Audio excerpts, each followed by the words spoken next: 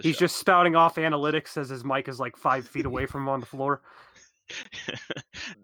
Underrated, just like common funny thing is people yelling into mics that are far away. Yeah. Always gets a good laugh. My favorite is when you get that video of someone who's like watching something from far away and like it goes horribly wrong, and you hear the person who's like 25 feet away and they're like, no! Yes.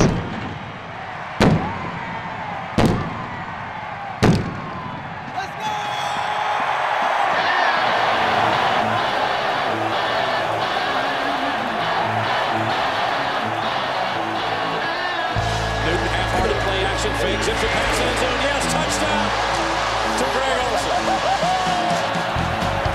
Wilson just got it away. There's Keith Lee. Touchdown, Carolina.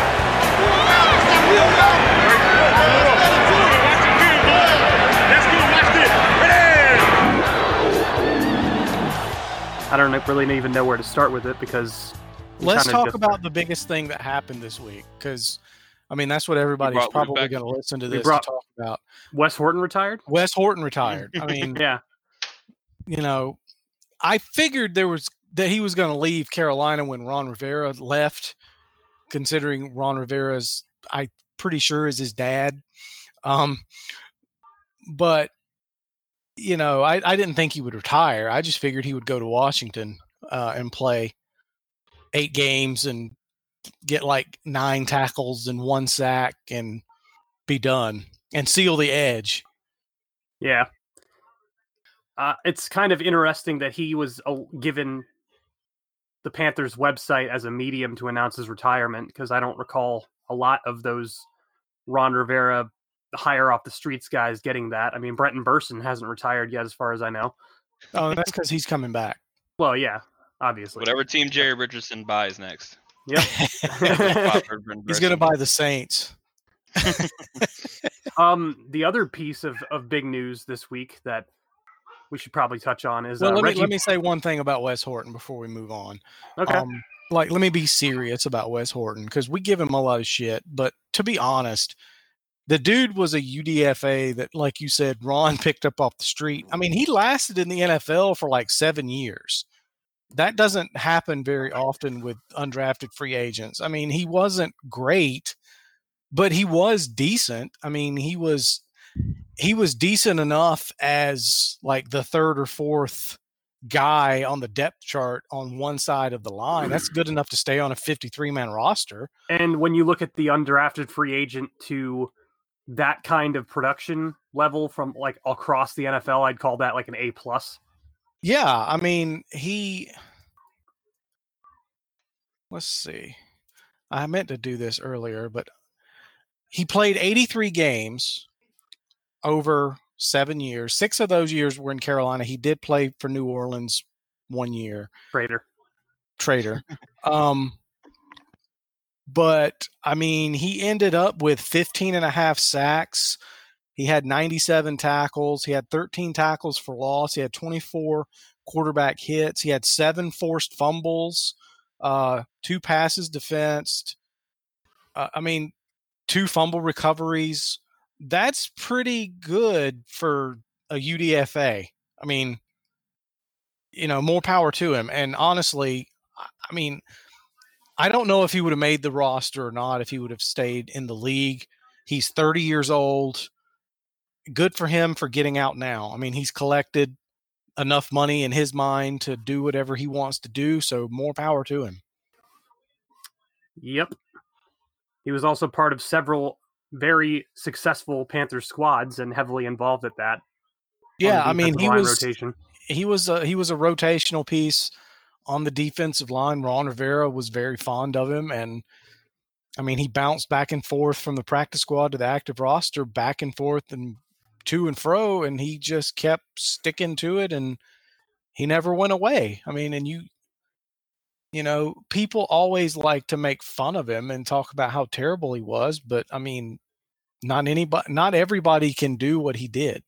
I mean, how many UDFAs flame out after one training camp / preseason and we never hear from them again?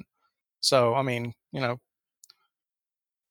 He lasted longer than a lot of other defensive ends the Panthers he drafted. lasted longer than several defensive ends that they drafted, like Frank Alexander, Everett Brown. Everett Brown. Wes Horton lasted longer than both of those guys, and probably both of them combined. Frank Alexander making a comeback though. Yeah, he's going to be in the XFL. Mm-hmm. There's a story about him. Yeah. So yeah, thank you for your contributions, Wes Horton. You'll be remembered fondly, at least by the three of us. Maybe two of us. Nobody else probably cares, but we do. Your career may be over, but the jokes will never die. Yes, we know that. The jokes will never end. The Falcons have still blown a 28-3 lead. Yeah, that did happen. No, anytime the Panthers are like in the market for a defensive end, especially like if a defensive end goes down midseason, we're going to get jokes of like, oh well, Wes Horton. Wes Horton's on there. He's waiting on the phone. Yeah. Yeah. On speed dial. Always, the other big news though is that we brought Luke back. Luke. Yeah.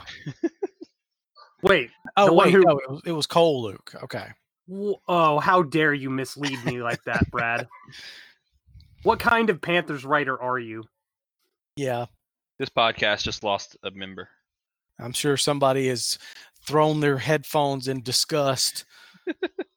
A dearly departed listener. We appreciate give us a 1-star review. Real talk. If you got legitimately mad at that, I'm sorry. Okay. Don't be sorry. I'm gonna get to that.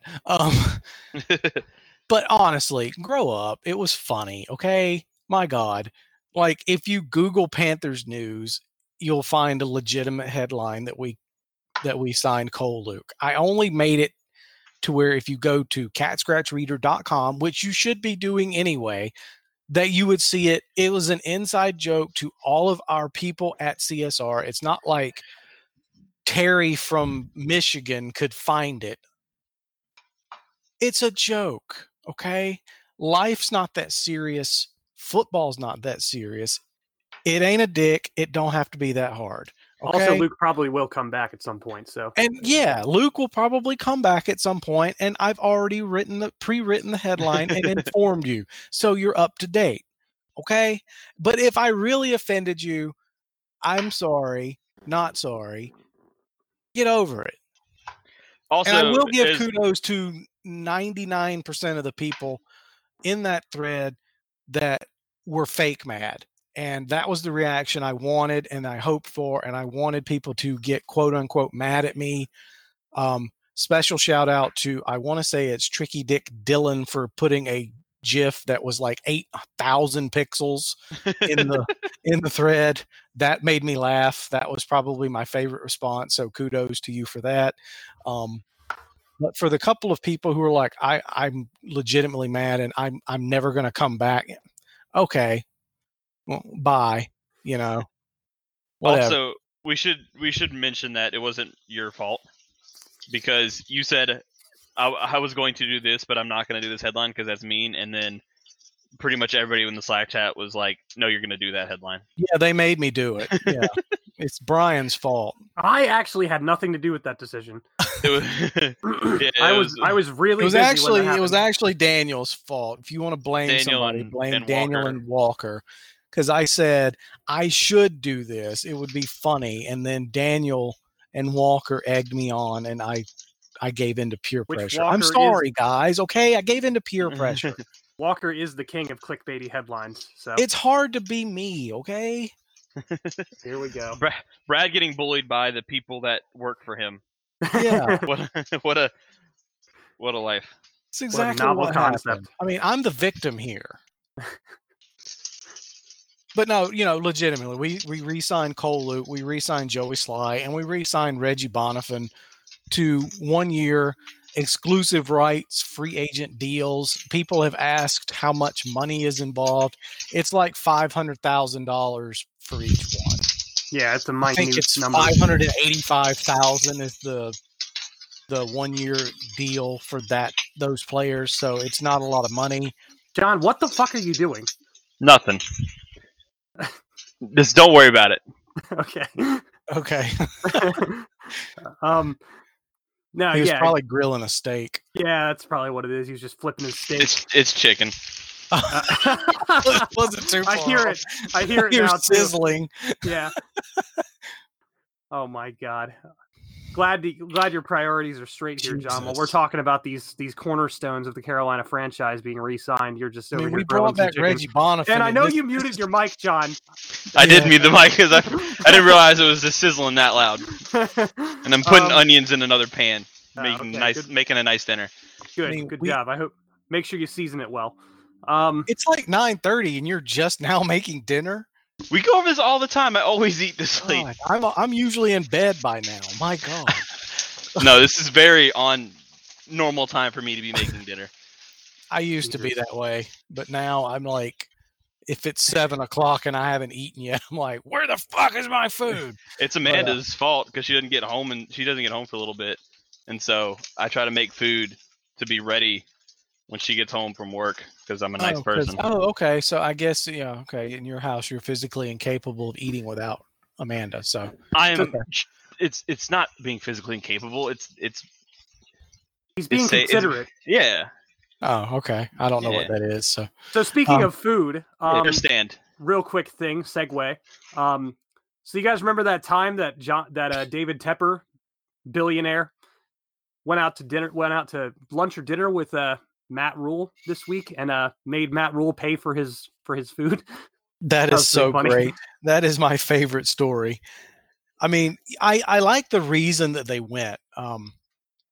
Apparently this barbecue joint, like one of the owner's family members was killed tragically. And so Tepper and Rule went there in like moral support of the family, which is great. And then you see all the photos that the journalist grabbed are of Tepper shoving this huge ass barbecue sandwich in his face. And then the stories are, well, he made Matt Rule pay. And I mean, David Tepper is worth $11 billion. And he made Matt Rule pay, which, funnily enough, Tepper ended up paying for lunch because he pays Matt Rule to be his football coach. So he actually paid for it himself. But yeah, I just love the thought of a billionaire saying, hey, you're paying for my lunch, right? You got this, right? And I mean, that sandwich can't cost more than like $8. No, it's just a power move is what it is. Yeah, because he's probably like, I don't have anything smaller than 1,000. Can you cover this sandwich? I have $1,000 bill on my person right now. I'm sorry, that's all I have. I don't think they can break that. Also, like they might not even had to pay for their food because it was like a special event. Oh, I'm absolutely positive they didn't pay for that food. Neither one of them did. Yeah. This Tepper probably looked at the waitress and was like, do I look like a guy who pays for his own lunch? I do enjoy just the general society like fact that once you get rich enough, you no longer have to pay for things. When you're the most able to pay for stuff is when you least often have to pay for stuff. Yeah. Oh, well, we'll comp this for you. What do you mean you're going to comp it for them? They're worth 11. He could buy your restaurant. Once like, you get he probably rich enough, has the money in his pocket to just buy the whole restaurant. Well, that's why you comp it, because you don't want to get bought out by David Tepper. Yeah, he's like, you know what? If I'm gonna spend money here, I might as well get a return on investment and just own your establishment. You know, he does seem like the kind of guy that would go to a barbecue place and be like, "This is a really good sandwich. I tell you what, I'm gonna buy the whole restaurant so you can only make these sandwiches for me, so nobody else can have them." Yeah, that I wouldn't be surprised. See, if I were ever a billionaire, I would never be a billionaire for long because I would do shit like that. I would spend all of my money. I would be like, okay, I'm going to buy this restaurant. Find a way to overestimate how much $1 billion, like how far it actually goes. Yeah. Even though it was impossible. This is a lot of money. What do you mean I owe money on this? I was a billionaire. Was a billionaire. So, speaking of money, I guess this is probably a good segue into our next segueing point. all over the place. Yeah, well, we talked about some Panthers moves this week that were bringing people back, but the Panthers did lose somebody on a quote-unquote mutual agreement in Greg Olsen. For only tight end in NFL history, by the way, to have 3 straight 1,000-yard seasons. So, no, he was the first, not the only. Travis Kelce's done it. Oh, has he? Oh, okay. Yeah, he's up to 4 now. Wow. Well, he was the first. And that's the only one that matters. I legitimately didn't realize that Travis Kelce had done it. Yeah, he's been 1,000 yards 4 years in a row, I'm pretty sure.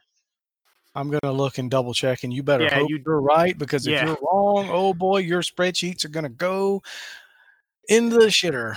I'm cutting a bell pepper right now, so I can't. You're not going to have those 2019, 2020 spreadsheets. You're going to be using those 03 spreadsheets, bruh. John is correct. Okay, good. Encyclopedia in this brain. In 2016, he had 1,125. 17, he had 1,038. 18, he had 1,336. Holy crap. Yeah, he's basically a wide receiver. And in this last season, he had 1,229. Mm-hmm.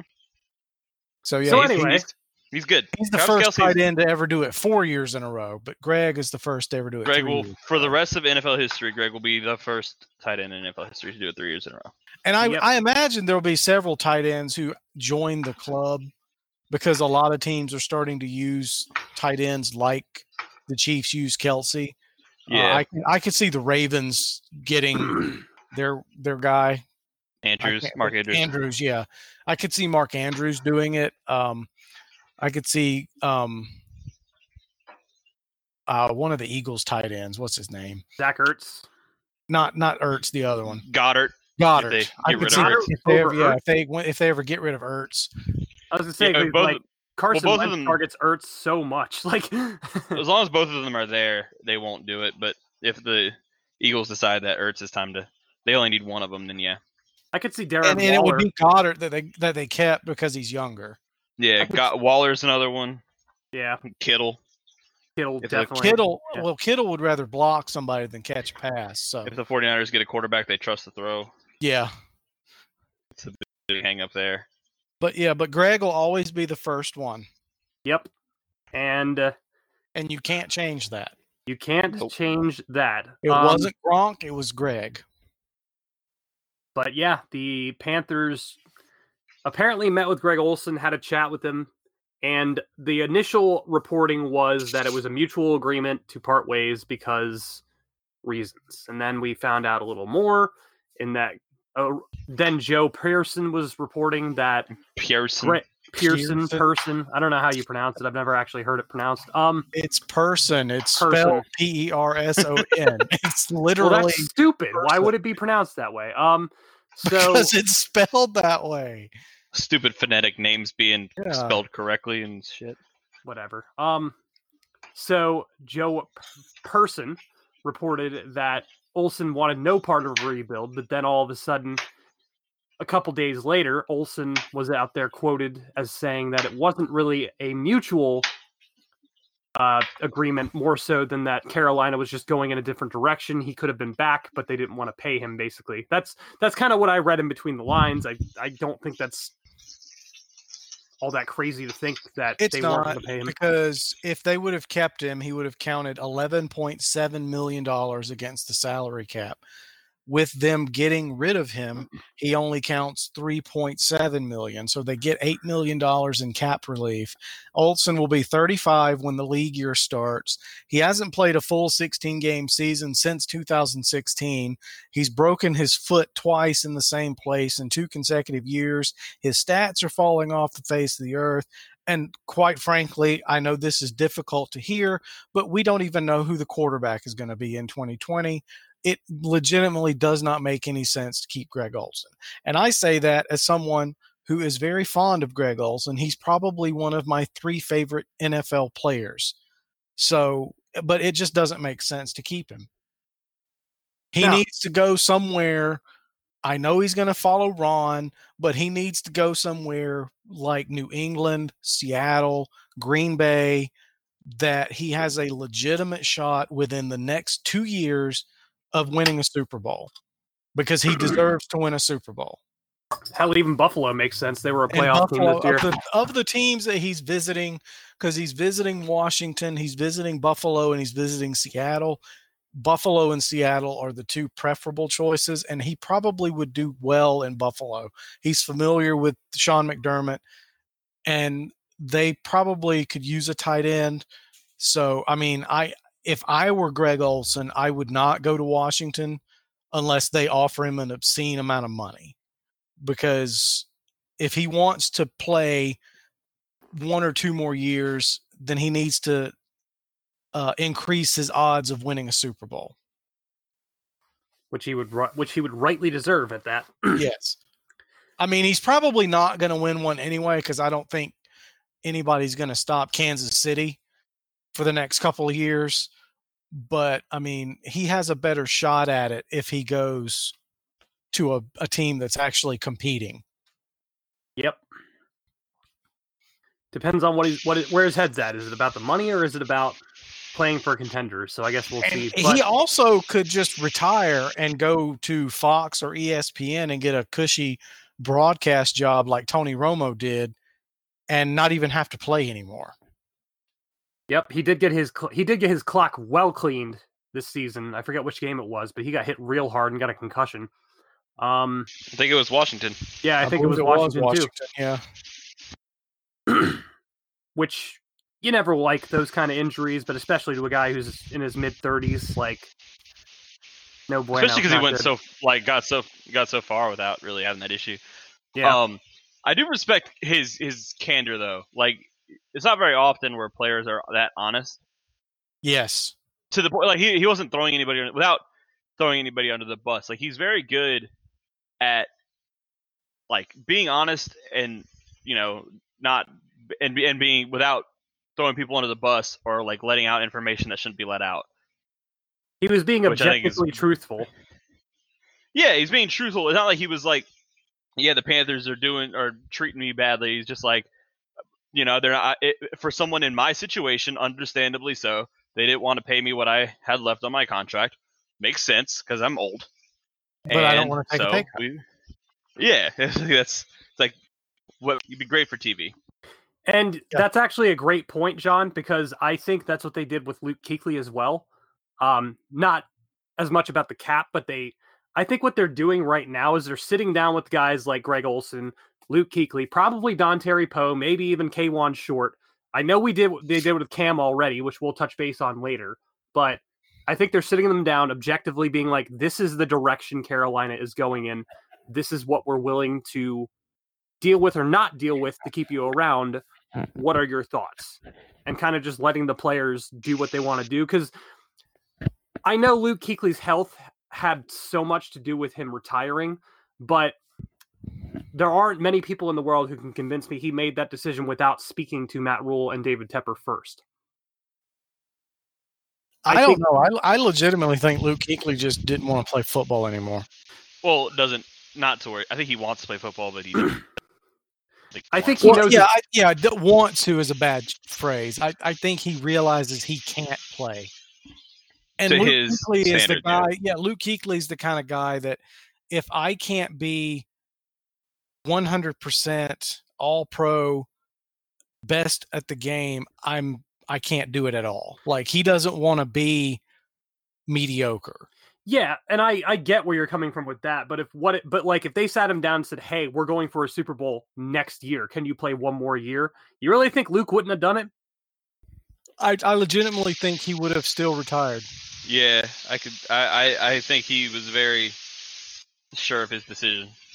Oh no, I don't think that he was unsure of it at all. I'm just saying that looking at it from the aspect of what I've been seeing with what they've been doing, like talking to their players honestly, and again, we'll touch on Cam a little bit later, but I think they're sitting them down and having a very honest, objective conversation about the future and direction of the Carolina Panthers. And I think that is something they did with Luke Kuechly. And I don't know.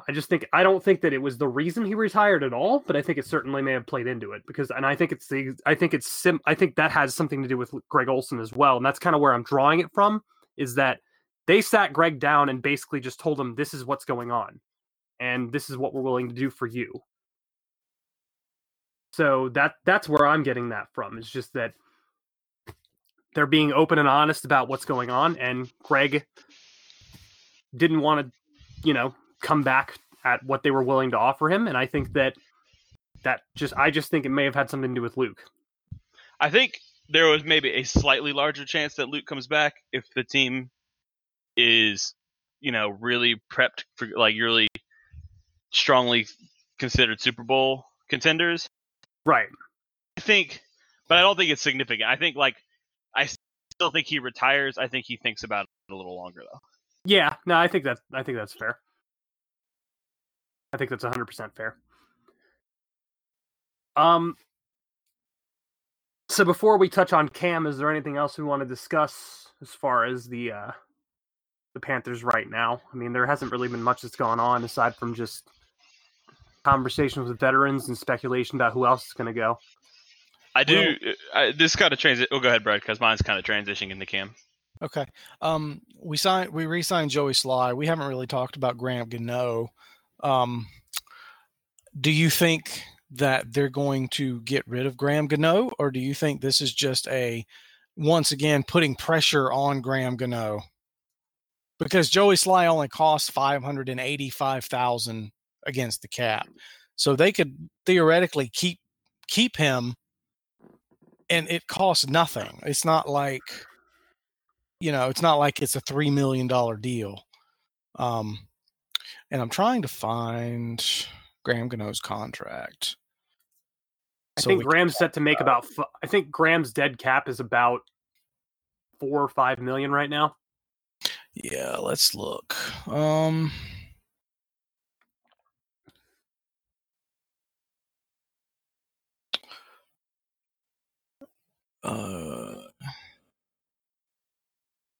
Yes.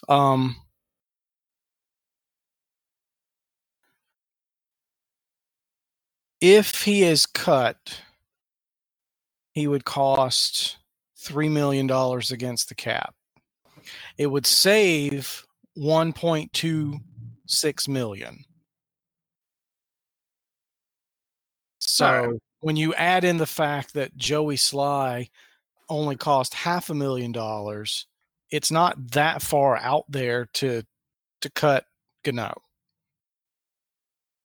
It's not, but it's also not a move where you're going to see the cap moved really one way or the other. A whole lot. I think that $1 million could be used to sign another free agent. I mean, it could be like if you're $1 million short on getting someone that you want. I think they want to go with Sly because they wouldn't have put Gano on IR last year if they had intentions of keeping him around. But Sly kind of made it a little harder with his inconsistency. I think Sly is probably the front runner, though. Yeah, especially when you look at Matt Rule's philosophy on kickers, being that he doesn't really think that teams should have one. So I really think they're going to cut Graham Gano. I don't see, and I mean, we've been saying this for the last 5 years, but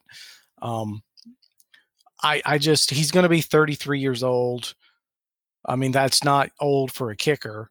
I mean, Adam Vinatieri is like 70 and he's still in the league. So, but I won't be surprised either way.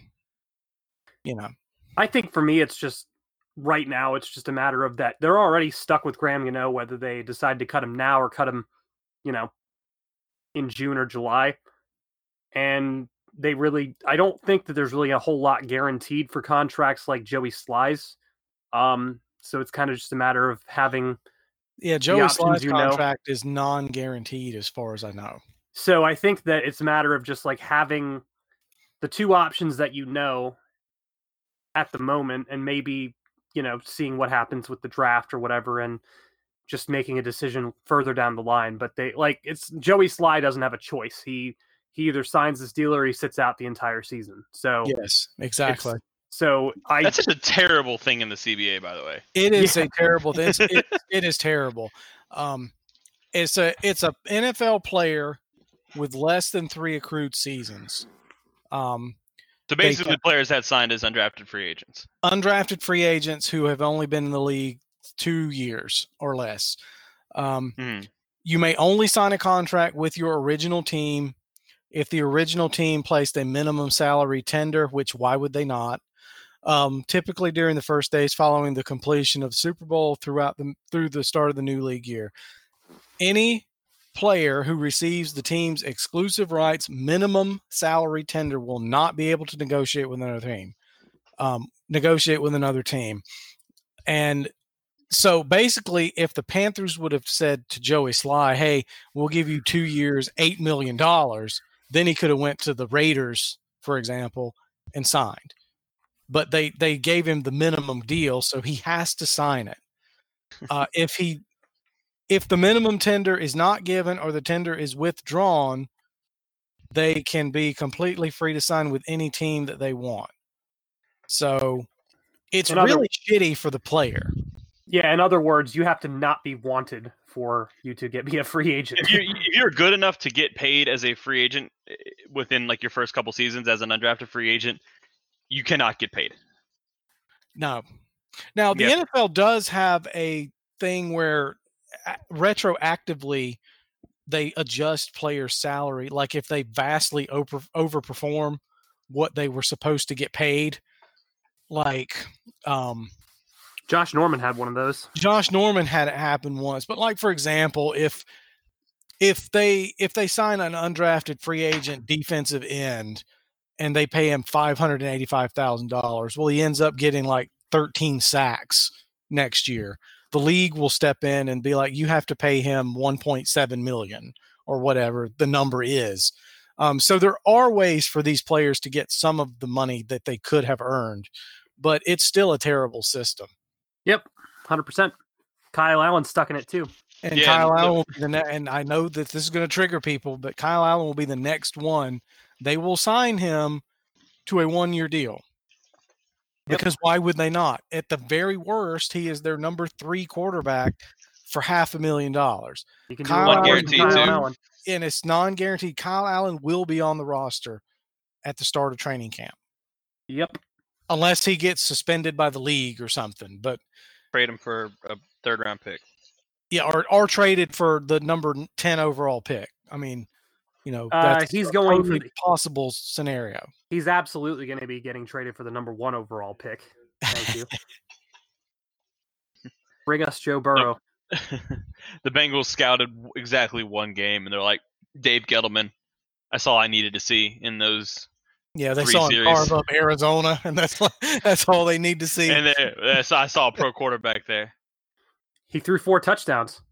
He did. He threw 4 touchdowns. More importantly, he won. He won. Him alone. Carried the team on his back. That's how football works. You know works. what I kind of want to happen? I kind of, just for the chaos it would cause, I want us to trade up to number 1 overall and then not draft Joe Burrow. Take Chase Young. Take Chase Young. It would be so damn funny. I would live for the memes. Although I'm not going to lie, Chase Young and Brian Burns on the edges of our defensive line would be fun as hell to watch. Assuming Brian Burns is not playing special teams. Assuming he doesn't break his wrist. Hey, Ron's not here anymore, guys. Stop it. Stop it. Was that not like just as if like I think we're mostly had enough of Ron anyway, but then to take the rookie that was playing extremely well, the 1st-round pick, and then just decide to like stop playing him as the season went on.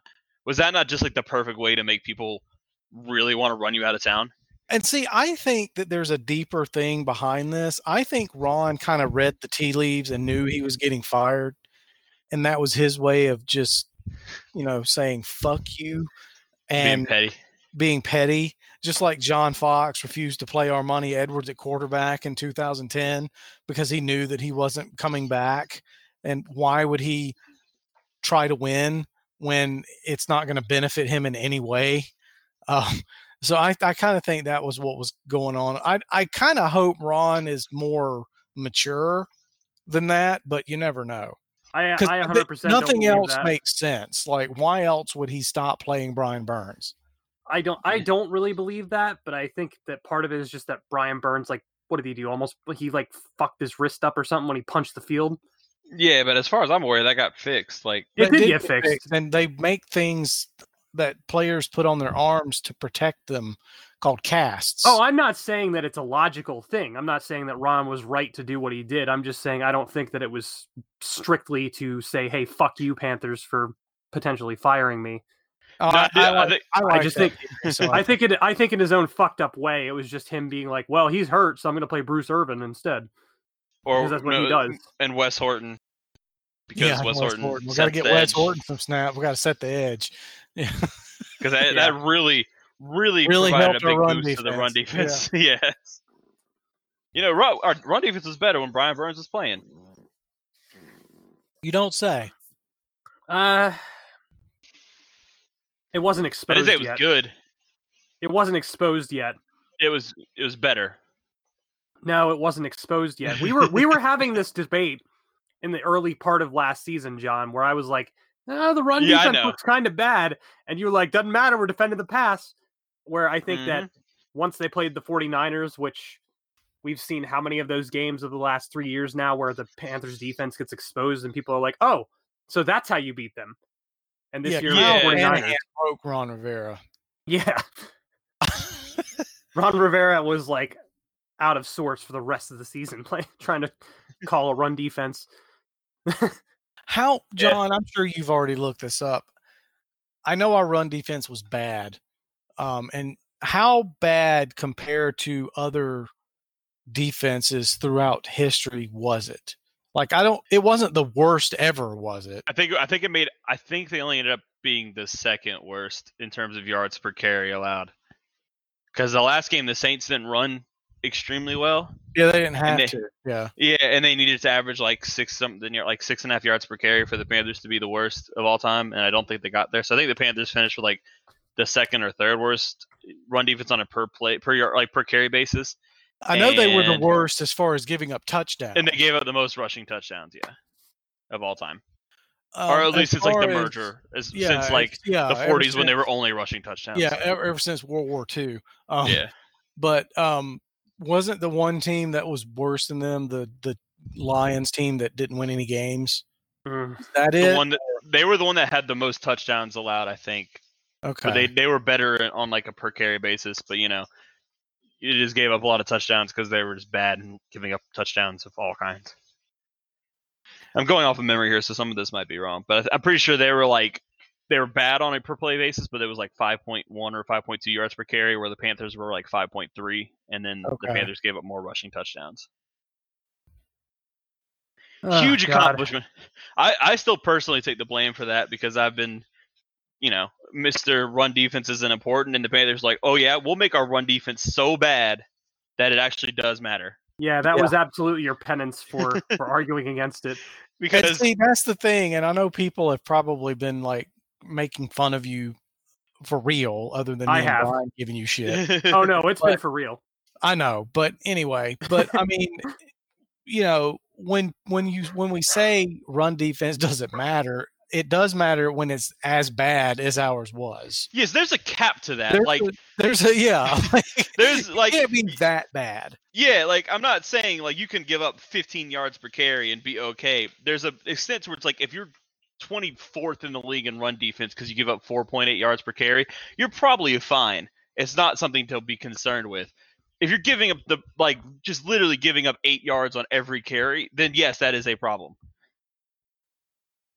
Yeah. I would never have argued otherwise. You gotta love statistics because there's always those outliers, those pesky outliers. The outliers that people like to point to be like the evidence base for an entire opinion. Yep. I can say, generally speaking, this isn't important. Like, well, what about the one time? It's like, okay, yes. That's why I said generally speaking. Generally doesn't mean every time. Just like how Kyle Allen was an outlier because he managed to win despite how many times he turned the fucking ball over on the ground. So the Panthers are a team of outliers. That was what 2019 was. It's just a season of outliers. Except a season of outliers. Yeah, I think my favorite thing about this last season, we won 5 games. 3 of those were against the AFC South. Because we beat the Texans, the Jaguars, and the Titans. But we lost to the Colts. We beat AFC Championship participant Tennessee Titans. Yeah, we beat handily. one of the two teams that played in the AFC Championship game, but we couldn't beat the Falcons at all. And we smoked the Titans too. Yeah. With our terrible run defense, and they have Derrick Henry, who ended up being like the leading rusher in the NFL by a lot. That's football. Doesn't make sense. That just never makes sense. That's why your spreadsheets can go to hell, because it doesn't make sense. I think football, just as a general thing, football makes it really hard to get these points across because small data points take long time. Like there's a long time between small data points. So like there's so much variance of one game that like if I say, generally speaking, your run defense isn't all that important. If the Panthers have a game where they give up 8.5 yards per carry and get blown out, there's an entire week for people to be like, yeah, you see what happened when you couldn't stop the run, as opposed to being like, if you look at things over an entire season, it takes a long time and it's not as apparent. And I think that's part of the reason people don't listen to these things when it comes to football. Well, part of it too is that when you look at it from that aspect, you're looking at 32 teams playing 16 games too, where the averages more so will line up with what is normally consistent. Where when you look at one team over a 16-game span, obviously those averages then tend to move around a lot. Soon to be the NFL season is a small sample size. Well, it's about to get bigger because it's going to be 17 games. Yep. I saw them talking about that. Is there actual like reason to think it's going to go through? I don't see it not going through. I mean, the NFLPA doesn't want it, but the owners are willing to give them a bigger piece of the revenue pie and in exchange for an extra game. And my understanding is they're going to cut 2 preseason games and add 1 regular season game and a bye week. The bye week is a good idea. Yeah, I don't understand every team why would play 17 games and have 2 bye weeks. So it'd be a 19-week season. So it'd still be a 19 weeks, it'd be the same. 2 weeks longer. Oh yeah, talking about adding preseason. There's only 2 preseason games. So it'd still be 21 weeks from start of preseason to the playoffs. Yeah. Which is super smart. Yeah, because nobody cares about the preseason. I mean, most of the time. Now, this year for the Panthers will be slightly different.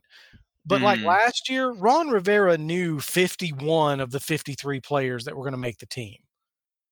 The preseason is like nobody. Go ahead, sorry.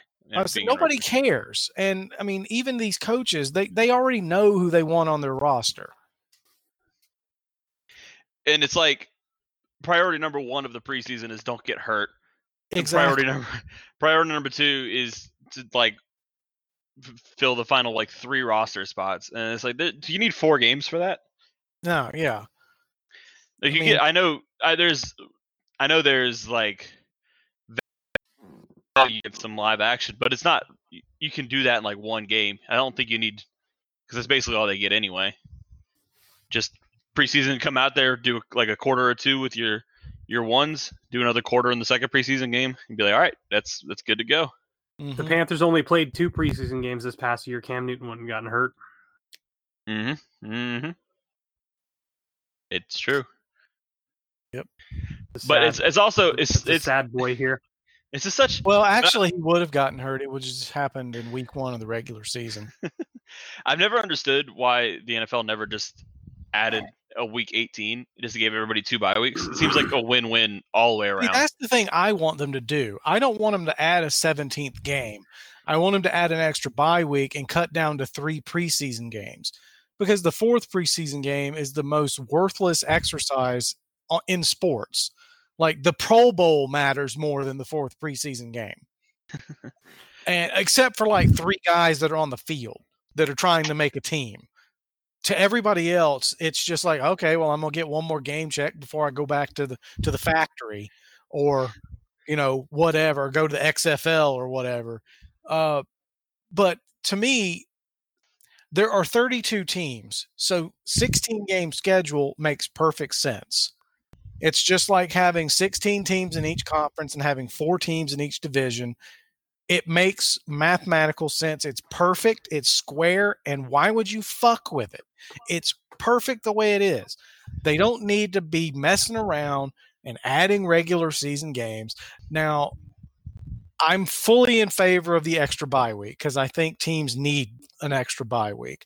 I also think that teams' rosters should be expanded to 60 players and 53 of them should be active on game day instead of 46. You can't just say everybody's active on game day because then Bill Belichick fucks around with the injury report.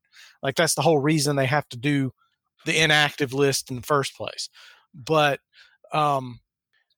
they should also I think the proposal to expand the playoffs makes a lot of sense, and I would like to see that, where only one team gets a bye and they add one extra playoff team to each conference. Yeah, that makes sense. So you have 3 wild card games on wild card weekend instead of 2, and the only team that gets a bye is the team with the best record in the conference. I think that makes sense. There are so many ways for the NFL to add games to the schedule, or like add televised games to the national TV schedule without adding any games to team schedules. Yeah, add a bye week, because then that's an extra week of programming because everyone's not going to take the same week off. Yeah, you still get you need 17 weeks for programming, but teams still only have to play 16 games. Yeah. And, make 1 week like a rivalry week in the middle of the season, where like the Panthers have to play the Falcons or the Saints, or the Falcons play the Saints or whatever. And like the Cowboys play the Giants, each division, everybody plays a divisional opponent all on the same Sunday. Yeah. And make that like week 8 or whatever. Or you can just make it week 8 and 9, and you just take one group of divisional rivals and take half the teams on 1 week and then the other half on the other week, and then there's a bye week in the middle. And everybody gets a bye week on either week 8 or week 9, and then they get another bye week either at the front part of the season or at the back part of the season, but everyone gets a bye week in the middle. I think it makes more sense not to prolong this conversation, but I think it makes more sense like everybody gets a bye week in the first half and one bye week in the second half. I know. The season. I like your creativity there, Brad. I tried to help you out. I did. It doesn't have to be week 8 and week 9. It could be week 5 and week 6, and then do it again in week 15 and 14 and 15. Or 13 and 14. Make it to where those are all divisional games plus the bye weeks, and then everybody. It's there's always good football on TV for those 2 weeks, and teams don't have to play an extra game. No, we're just going to add games. And then you're still adding games if you reboot the playoffs, because you get an extra wild card game. You get 2, because you got one for the AFC and one for the NFC. So you get 2 extra wild card games that more people are going to watch, because people will watch the playoffs, and it doesn't matter who's playing. People watch the playoffs. Yep. I did. The Panthers weren't even close to the playoffs, but I watched each weekend. I watched. Well, you heard it. You heard it here first, NFL. Do it. Please do it and give me my money and my credit. When you steal our idea. Yeah. We can go on Pat McAfee's show and bitch. So I will totally go on Pat McAfee's show. I'm going to call in there, because I found out that you can call in and say whatever the fuck you want recently. So I'm gonna do that sometime soon. I'll let you guys know how it goes. Have you heard his comments on the XFL? Because he's apparently like the sideline commentator. Oh yeah, he's got like unprecedented access. He said he's gonna, when on a kickoff return or a punt return, he's gonna run down the sideline and see if he can get the return man to interview him while they're returning the kick. Yep. Pat McAfee's so good. Treasure. He is his stories about how he got drafted by the Colts is fantastic. They just saw him punting They He's saw him messing around punting one day, and they signed him. He was an undrafted free agent, and he had no idea how to do it. Like Yeah, he it was didn't know how to hold. He lied to them and told them he knew how to hold for the kicker on extra points, and he had never done it before. Yeah, because he was a kicker in college. He was a kicker in college, and he had no idea how to punt. He's a savant at punting. He had no idea how to do it. He's just really good at it. Yeah, he was just like punting before, like during warm-ups to so the guys could try to catch it. Games like, hey, you got a good leg on you, kid. We'll be in touch. He's like, I'm not a punter, and they're like, oh, we'll be in touch. Yeah, I think he thought he was going to get drafted as a kicker, and then the Colts took him. They're like, you're a punter. He's like, okay, well, let me go learn how to punt then. Yeah, he learned how to hold punts or hold field goals because of that. He had to call Adam Vinatieri and get him to teach him how to do it. No, he actually sent him off to a camp. He sent him off to a camp to yeah, he had no idea learn. how to do it, and he told the Colts he did. Yep, that's what you do. Just like Mike McCarthy with the Cowboys, you lie. Fake it till you make it. Oh my God, I'm so glad we dodged that bullet. Yeah, that was a good one. That's so funny. He's like, I sat down with Jerry Jones and told him I watched every snap of every game to analyze how football is played now. And actually, I just watched some highlights, watched some games casually on Sundays. He was just your average CSR draft scout who goes on YouTube, watches some highlights, and says, "All right, film on this guy. All right, he's 13th on my draft board. Let's go." He's like, fucking go, boys. Every person in just like day-to-day America who lies on their resume and lies in their job interview to say like I'm extremely proficient in Microsoft Excel. They're like, oh, cool. Can you do this for me? And they're like, all right, I got to Google how to do that. Yeah. I love Mike McCarthy telling blatant lies. That was great. Because I genuinely believe, he said that him and his little buddies, they would craft game plans on how they would attack other teams. They were playing bridge or whatever. They weren't even doing any of that shit. The best part about all of it too is that he admitted that in a fucking press conference. Yeah, right after he got hired. Yeah, I hope that was the first that Jerry Jones had heard it too, where he's like, "Yeah, I hired him. I know he's a changed man. We talked about it." And he's like, "The ink's dry on my contract, right?" That's all-time finesse by Mike McCarthy. Yep. It goes. That's in the finesse Hall of Fame. You just can't teach it. You just can't. Just imagine if he would have been that way when he was with Green Bay, they'd have won more than one Super Bowl. Oh, Aaron Rodgers. If he used all that finesse power to actually like adapt. Yeah. He'd still be in Green Bay. Yeah. And Aaron Rodgers would probably still be with Olivia Munn. Probably. That's why he chokes in the playoffs. Yep. So speaking of choking in the playoffs, so Cam Newton. Great segue. I completely forgot we were supposed to talk about that. So Cam Newton went on to Tiki Barber's show, and I don't know what the other guy's fucking name is, but he went on over Super Bowl weekend, and they discussed a lot of things, but the one that really piqued a lot of people's interest was Cam Newton's comments on his future with the Carolina Panthers. And after we've seen Luke Kuechly retire and Greg Olsen deciding to part ways with Carolina, now granted he's a lot older than Cam Newton right now, and I say a lot being Cam Newton's like 34 by now. That's semantics. So Cam said that he sat down with Marty Herney and David Tepper and Matt Rule, and he came out of the meeting really, really excited. And he said that he had a lot to prove, not just to them, but to himself. And he basically said with absolute certainty that he will be back in Carolina this year. Thoughts? Bengals fans are probably happy about that. Is because they want to trade for him, or they thought they're going to trade for him? If he's excited to be playing, the Bengals fans are going to be happy because he's going to be their quarterback. Yeah, he's currently building up a lot of trade value right now. That's what he's doing. But one of those big brain things. I do think it sounds very like I can't imagine a more reassuring thing to say the way he phrased it. It wasn't like the typical oh, I'd love to be back if they'll have me type of thing. It was like yeah, we talked about it and we talked about ready it to and I'm go. coming back. Yeah. Yeah. So, which we've talked about seems to be the most sensible thing to do, but well, it's just like he spoke to the main event from SB Nation on Radio Row, and he said they asked him what was he looking forward to doing once he's fully healthy. And he's like, everything starts with me. I'm ready to maximize myself, make the biggest impact for the team.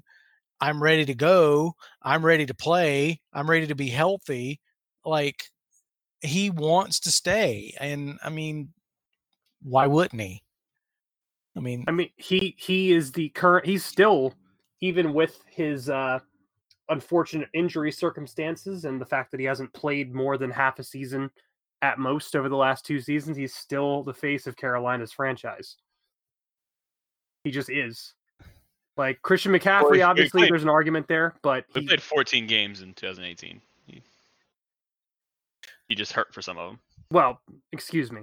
I apologize. I mean, he hasn't been healthy in 10 years, so it's been 2018 was like 4 or 5 years ago. We haven't seen him play well in several years. He wasn't playing healthy for half of those games. I've also saw somebody call Cam Newton like he's a 32-year-old oft injured quarterback. It's like he's not even 31 yet. Like you can't even round like 32 to like his age at the start of next season or something, or like you're rounding or whatever. Like he's still 30 for a few more months, and people are already calling him a 32-year-old injury-prone quarterback. 35-year-old guy. Yes, Cam Newton just completely distorts time and space.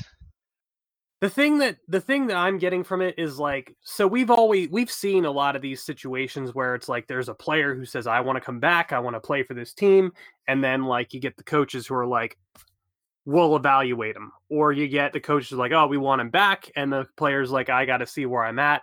Where over the course of the last few weeks, we've heard from both sides good things. We heard Matt Rule say, I want to win a Super Bowl with Cam Newton. We've heard Cam Newton say, I'm really excited to play for these guys. So granted, one thing about that though, what else is Matt Rule going to say?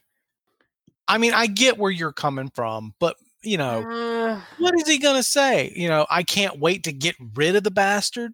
Well, you don't say defer. that. I mean, he could have deferred.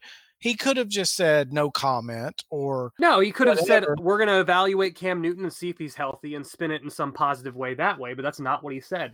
Yeah, like I know the Panthers are supposed to be like working him out to see how healthy he is, but that's what Matt Rule could have said, and no one would have blamed him if he said. No, people would have blamed him. Well, they're going to blame him for saying that he wants to win a Super Bowl with Cam Newton. Nobody wins. Nobody wins 100% all the time. But he could have absolutely, without fault, from most objective people who understand the Carolina Panthers like we do, if he said, we want to evaluate where Cam Newton is with his health and go from there, and none of us would have faulted him for it. That's not going one direction or the other, but instead he went out. He went the extra mile to say, I want to win a Super Bowl with Cam Newton. He didn't say, I want to win a Super Bowl with Cam Newton if he's healthy. He said, I want to win a Super Bowl with Cam Newton. That's not just saying the right things. There's more to it than that. Well, I mean, I can say I want to go out on a date with Olivia Munn. But well, I mean, I do too. I do, but that doesn't mean that it's going to happen. But you don't have Olivia Munn with a broken ankle in your living room right now, you know? You don't know that. You're not in my house. Well, damn. Have fun, Brad. I hope you guys have a good time. I don't have Olivia Munn with a broken ankle in my Brad house. Has that opportunity presented to him, and he's just doing a Panthers podcast. Exactly. Right? She's sitting on my couch waiting patiently while I talk about Panthers football. Just ramble about Cam Newton. After the Super Bowl in a season where they went 5-11, we're rambling about nonsense while she waits. Dedicated to your craft. Yeah. That's how much I care. We appreciate you caring so much, Brad, and your sacrifice.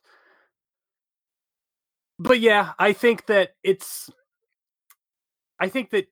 Cam is probably going to come back to Carolina this next season, and I don't know what will happen after that, but I think that they will be all in on him this season in 2020. I think it does depend on whether or not he's healthy. And right. I've said this since the last time we saw him healthy, which was like 1999. But no, seriously, I've said all along, if he's healthy, they're idiots if they get rid of him.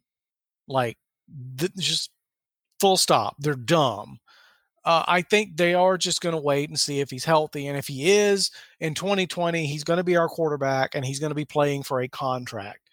And, $21 million for a healthy Cam Newton is the best bargain in the NFL. But if he's not healthy, they're going to cut him. And they're going to save the $19 million and use it to build the roster. And they will know if he's healthy or not before the draft. Yeah. Because they're going to evaluate him in March. Which tells me that a lot rides on that evaluation because they're doing it before the draft. If they were committed to him, they would evaluate him in June. Yeah. Closer to training camp. But they're doing it specifically before the draft and right when the league year starts and free agency happens, because they might just decide if he's not healthy, they might cut him and then sign Marcus Mariota or Teddy Bridgewater or trade for Josh Rosen or, there's a lot of different things they could do instead of drafting a quarterback at 7. And if he's healthy, then they'll probably either just let him ride out this year and then give him an extension or talk to him about a 2 to 3 year contract extension now while they have a little bit of cap space, but a lot rides on that workout in March. They got to evaluate how tradable he is for Joe Burrow. Exactly. I mean, they can't trade him if he's not healthy. Yep. Agreed. Got to make sure you pass that physical. Yeah, he's got to pass the physical to be the Bengals' new quarterback. Yep. And honestly, I know we're going to run this into the ground, but I don't see even the Bengals aren't stupid enough to trade out a number 1 pick. I mean, they could potentially trade down to 3, but because Washington's not going to draft Joe Burrow. You do remember the Bengals are an offshoot of the Browns, right? That is true. There's a 0.0 chance that they don't take Joe Burrow. Yeah, I don't see them not taking Joe Burrow, and I don't see them trading. I don't see it. I mean, even if we offered them Cam Newton and the number 7 overall pick, they would still draft Joe Burrow. Guess we'll see. I to be honest, Brian, I want it to happen. Christian McCaffrey's a very tradable asset, guys. I want it to happen just because I know how insufferable you will be and how mad everybody will be at you. I want to see the chaos. But I will just make one solitary comment and then log off for a week, and it'll just say, "I told you so." And that's it. That's all I'm going to say. And I'll log off. I won't write in any articles. I won't comment. I won't tweet. I will just go dark on social media for a week. Oh, man. It's going to be a great offseason, boys. Yeah, I can't wait for all the we should trade Christian McCaffrey think pieces. Yep. John, you got anything to add there? Oh, no, I'm good. Your chicken all good? Nice and made? It's nice and sizzled and made. Mm. Did you grill it or did you pan? I don't have a grill. I'm in an apartment. Oh, okay. And it's 10 o'clock at night. Don't tell me you can get one of those Foreman grills. That's not a big deal. Little portable grills. Get out of here. Yeah, I guess I could. I don't have one though. Liar. John could probably have George Foreman himself grill it. Yeah. People are gonna think I'm actually like wealthy based on the way you guys talk about me on these No, podcasts. they should already. Yeah. I mean, you pay $5,000 a night to play basketball. Yeah, probably with George Foreman. That's the trade off. I let him join the team if he grills me chicken. Yeah. I mean, Sure, I'd it's do great too. I would do that if I had $5,000 to throw away for. On a daily basis, correct? Yeah. See you guys later. Keeps the football, takes off to the end zone for the touchdown. He takes the handoff, and he scores. Avoided the Dolphins behind the line of scrimmage and took it in for the first touchdown of the night. Newton keeps, lowers his shoulder and takes it in for the touchdown. On second and goal, shovel pass, McCaffrey, touchdown. And off dive for Jonathan Stewart, and he's in for a touchdown. That's intercepted by Kuechly. He has more of those than any linebacker in the league over the last 5 years.